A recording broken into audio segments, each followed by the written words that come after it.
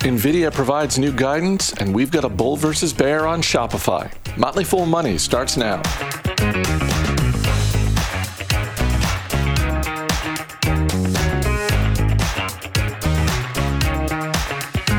I'm Chris Hill. Joining me in studio, Motley Fool Senior Analyst Jason Moser.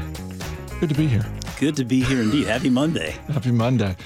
Not a happy Monday so much for Nvidia, because Nvidia is scheduled to issue its next earnings report on August 24th. But this morning, the graphics chip maker released preliminary earnings that show second quarter revenue is going to be, let's just call it 15 to 20% lower than they had previously guided for. And shares of Nvidia are down about 8%. Yep, that's an attention getter. And it is a risk that comes with a business like this when demand for a given sector slows down.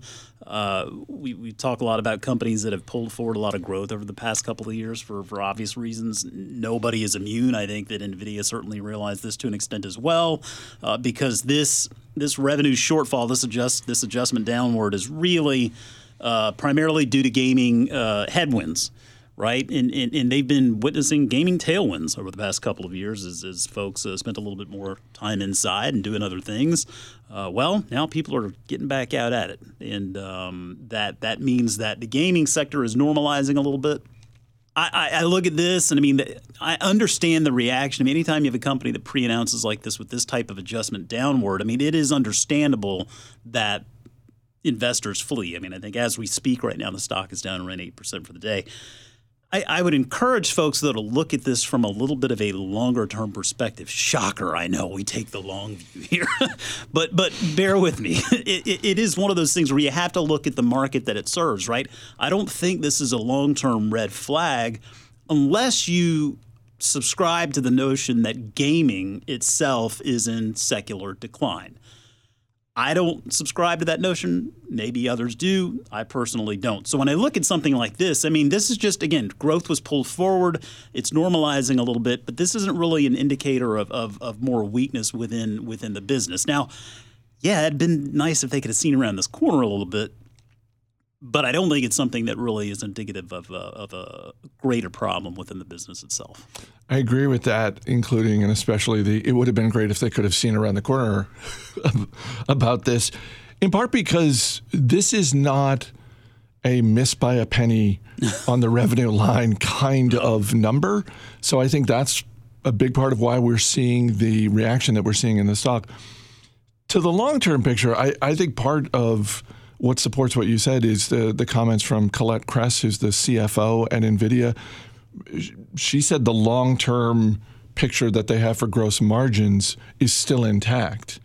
And look, she's a pro. She's been there 9 years before that with Microsoft and Cisco systems. So, yeah, it's hard to imagine the gaming industry is dramatically smaller 5 years from now as opposed to larger. No, I suspect it'll be larger. I mean, I think all signs point to that. I mean, and the good thing with a business like Nvidia is that it pursues multiple big market opportunities, right? So when you look at gaming revenue, for example, that's the second biggest driver for the business behind the data center as it pertains to this guidance and the revenue for the quarter. That gaming revenue is going to be down 44% sequentially and down 33% from the prior year. Now, the good thing is, as I mentioned, these other markets, you look at pro visualization. Now, that's going to be a little bit of a point of weakness as well, 20% decline sequentially and 4% year over year. But when you look at data center revenue, which is the largest portion of the business, I mean, that's up 1% sequentially, and it's going to be up 61% from the prior year. Automotive, another space that's really heating up for a lot of companies, Nvidia notwithstanding here, is up 59% sequentially and 45% year over year.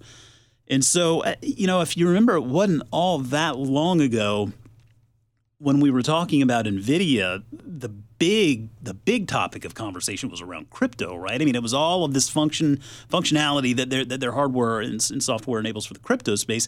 And then you saw some weakness, you saw some questions, and we saw kind of the same thing more or less happen here.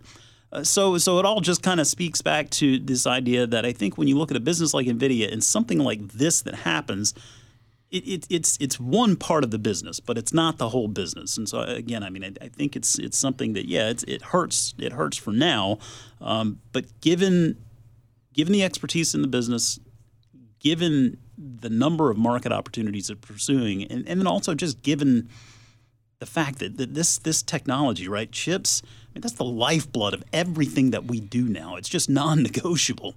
So I think that this is a business that's just going to play a very important role in our lives and the development of our digital economy for many, many years to come. Our email address is podcasts@fool.com. Got an email from Adrian in Germany who writes, longtime listener here. I'm in the process of adding to my winners and investing in some new companies that I've had on my watch list for some time now, but I just couldn't get myself to buy at the lofty valuations before the recent market pullback. With my portfolio growing in size, should I also consider selling some of my positions? Including my latest additions, I hold over 20 individual stocks. From here on, it will get increasingly difficult to stay up to date on all companies' developments and my thesis for each of them. I'm curious to hear your perspective on the optimal degree of concentration in a private portfolio. Thanks, and keep up the great work you do every day. Thank you for that, Adrian. Thank you for the kind comments and the question. I said to you when we were walking into the studio, this is a very self-aware person. This is such a great question because Adrian is so self-aware in terms of, I want to stay on top of my stocks.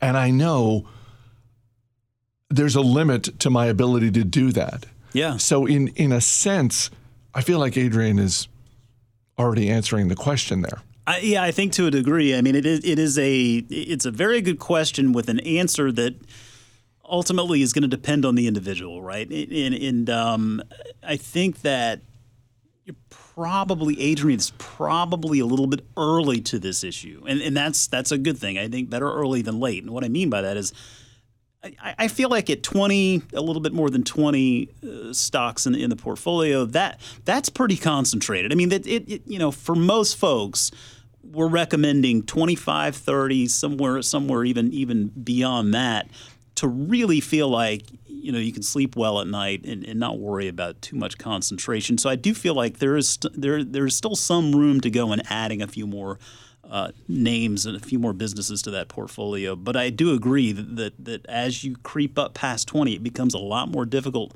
to keep track of what's going on. And I will say, certainly, I mean, I've got, I think, somewhere in the neighborhood of 32 to 34 individual companies now in my portfolio, which I consider for me a lot. Part of my problem is I just every once in a while spot a new business that I really just want to own. And so I add a little bit.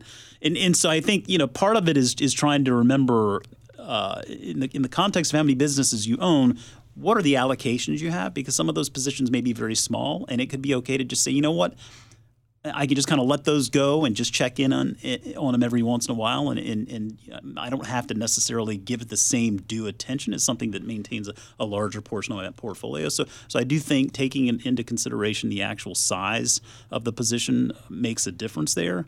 I think with selling, I mean, I don't know that I would sell just to be able to add a different company to the portfolio, particularly if it's a winner. I don't think that's really a good strategy. So from there, we like to say water the flowers and pull the weeds. And so from time to time, look through the portfolio and find those underperformers where the thesis may be not working out, or maybe the thesis is even broken. You can consider unloading those businesses, but I wouldn't sell just to make room to add a different name, a different business to the portfolio.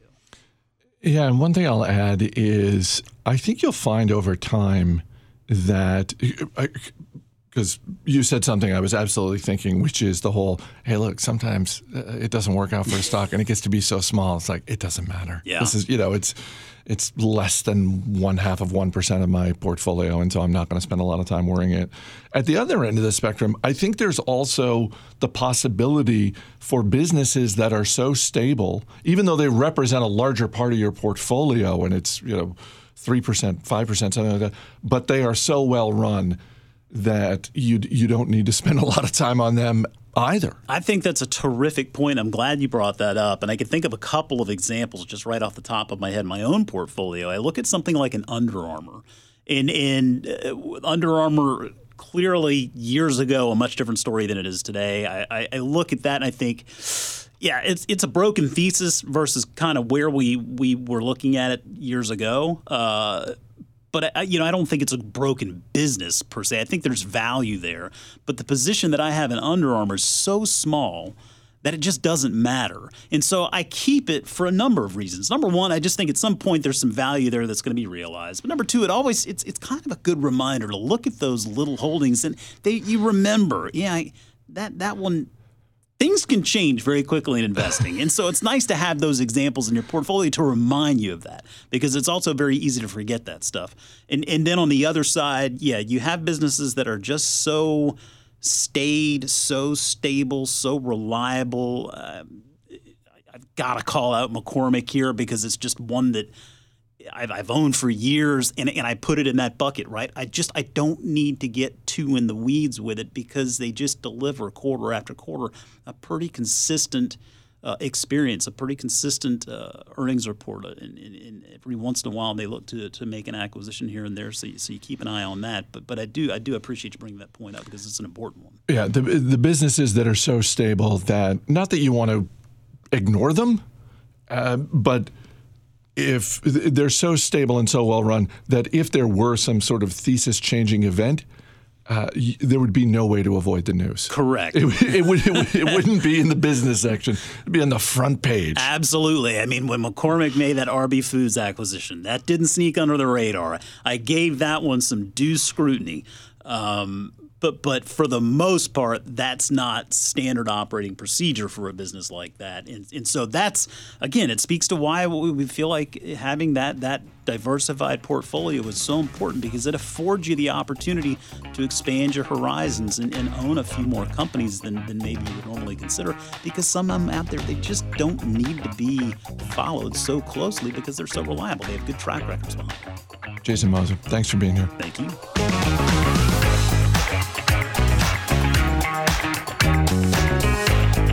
Shares of Shopify are down more than 70% this year. Is this former high flyer now a buy? And is Shopify's moat wide enough to keep Amazon at bay? Ryan Henderson and Jose Najarro join Ricky Mulvey for Bull vs. Bear.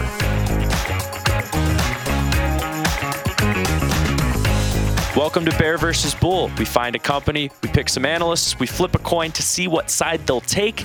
Today, the company is Shopify. On the bull side, we have Jose Najarro. Good to see you. Thanks for having me, Ricky. And on the bear case, we have Ryan Henderson. Welcome back, both of you. Thanks, Ricky. Happy to be here. Let's get it started with the bull case for Shopify. Jose, you have 5 minutes. Thank you for that, Ricky. And yeah, I mean, Shopify, I think, has numerous bullish points. So first, I want to start off by saying that this is a company that provides numerous solutions. And to me, that makes it a sticky business. And it's something I like to call a toolbox investment. For example, it helps sellers with online, offline, inventory, logistics, finance, payments, advertisement, analytics, and the list goes on.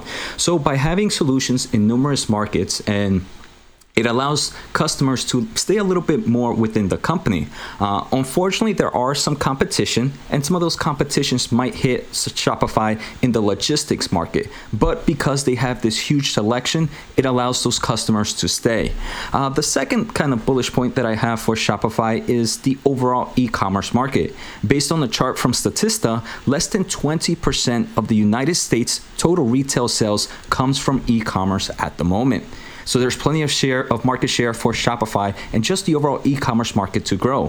When we take a closer look at that e-commerce market exposure, Shopify is actually number 2 with roughly 10.3% of total market share. So numerous things can happen. One, either the overall e-commerce market share can grow as a whole in the United States, which would be bullish for Shopify, or Shopify itself can just increase its overall market share within the e-commerce market.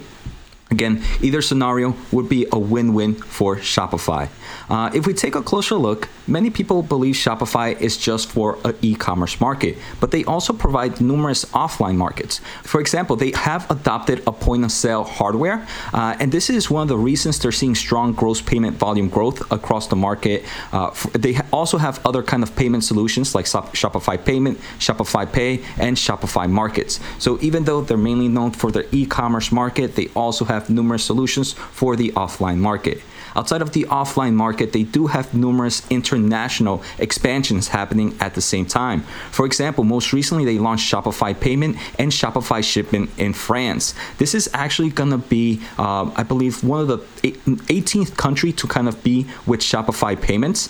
They also launched their Shopify Point on System, which is their integrated payment in Italy in June and in Singapore in July. Now, Shopify Point on Sale system hardware is available in 13 countries. They're also kind of localizing subscription pricing to over 200 countries. And that's super important to do because what pricing might work in a certain country might not work in another. So they're trying to make sure that they have everything set in line. Outside of just the international market exposure, they also have a very strong balance sheet. Right now, they have roughly $7 billion in cash and short-term investments and about $900 million in long-term debt. Outside of that strong balance sheet, they do have good partnerships and they are increasing their overall integrations. For example, most recently they did YouTube Shopify, which allows content creators to link their stores to their videos, and this opens up a huge opportunity for gross market volume. As a YouTuber creator myself, I only had one option available to me before, but with Shopify solutions, it's so much better, and this is something I personally am going to start using pretty soon. They are also expanding into other markets like Twitter, other integrations like with Twitter and Spotify, and more importantly, they're also kind of entering into the crypto market. For example, they allow stores to connect to a crypto wallet and can have the store for only certain kind of communities that hold that certain NFT. Obviously, NFTs are a very tricky subject to kind of talk about, but it is something that is seeing some form of exposure at the moment. So we can see Shopify is trying to stay on top of the trend and kind of grow the overall gross market volume and the overall transaction on their solutions. So these are the numerous reasons that I believe Shopify can be a strong bullish point in the long term of things. That's the bull case from Jose Najarro. Jose, thank you so much for that. On the bear side, crossing over from the Chit Chat Money podcast, it's Ryan Henderson. Ryan, you have the bear case whenever you're ready. My bear case kind of sits around the idea that a lot of investors seem to think Shopify is well loved by a lot of investors, and I think a lot of people tend to think it's a very good business model, and there is some validity to that where you spend tons of time and money up front to kind of build this software. It met a very critical need for a lot of people, and it doesn't require a giant sales force to sell it. And so, once you get a certain level of adoption, there's a lot of profitability that can come with that. However, I think Shopify lacks sustainable competitive advantages and we're beginning to see the repercussions of that. So first off, and this is, I kind of have two primary reasons, but the first one is that other content management systems, and for anyone that doesn't know, a content management system is what Shopify is, but it's software that helps people create and manage content on a website. So think Wix, Squarespace, Weebly, companies like that, Shopify as well. Other content management systems are gaining market share while Shopify is losing share currently. So year to date, so from the start of this year to now, Shopify's market share among CMS providers has declined from 6.6% to 6.2%, while Wix and Squarespace, which are the two closest in terms of market share, have both gained. They've gone from 2.9% to 3.4% in Wix's case and 2.7% to 3% for Squarespace. Now, part of that is that the other two platforms lend themselves to other verticals, whereas Shopify is kind of hyper-focused on e-commerce. So there's the recent kind of reversion or retraction in e-commerce spend has hurt Shopify disproportionately. However, those companies still offer a lot of e-commerce capabilities. You can run a shop on Wix as well, and now you can easily plug into Amazon's fulfillment network, which leads into my second, I guess, bearish point, is that Amazon did something that's really, I think, problematic for Shopify down the road. They recently launched a feature called Buy with Prime. And so for anyone that doesn't know, Buy with Prime allows Amazon Prime members, which about half of Americans are Amazon Prime members, to access Prime's best-in-class shipping and fulfillment capabilities via stores outside of Amazon. So if you're a store owner or you're operating a store on Shopify, along with your other payment features that you can provide, you can also give Buy with Prime. And if you're a customer and you see Buy with Prime, you think, all right, I can get next day delivery, free shipping, and free returns on select items. I've had that experience before. I'm familiar with that. I trust that service.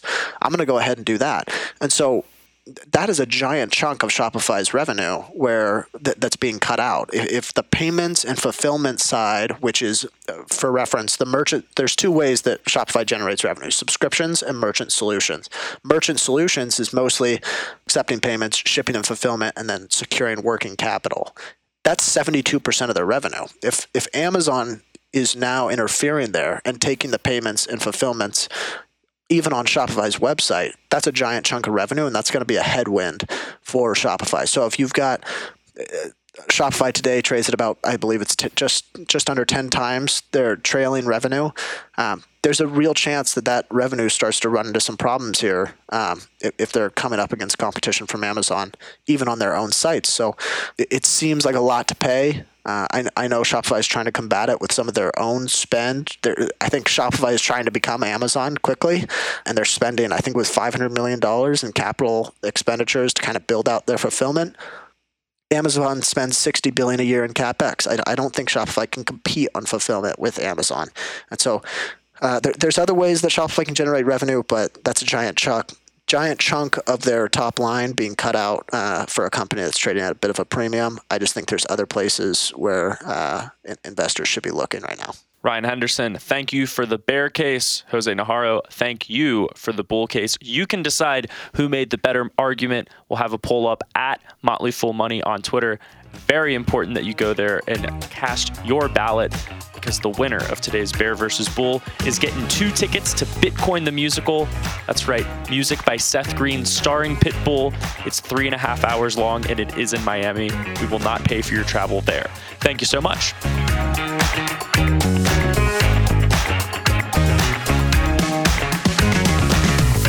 As always, people on the program may have interest in the stocks they talk about, and the Motley Fool may have formal recommendations for or against, so don't buy or sell stocks based solely on what you hear. I'm Chris Hill. Thanks for listening. We'll see you tomorrow.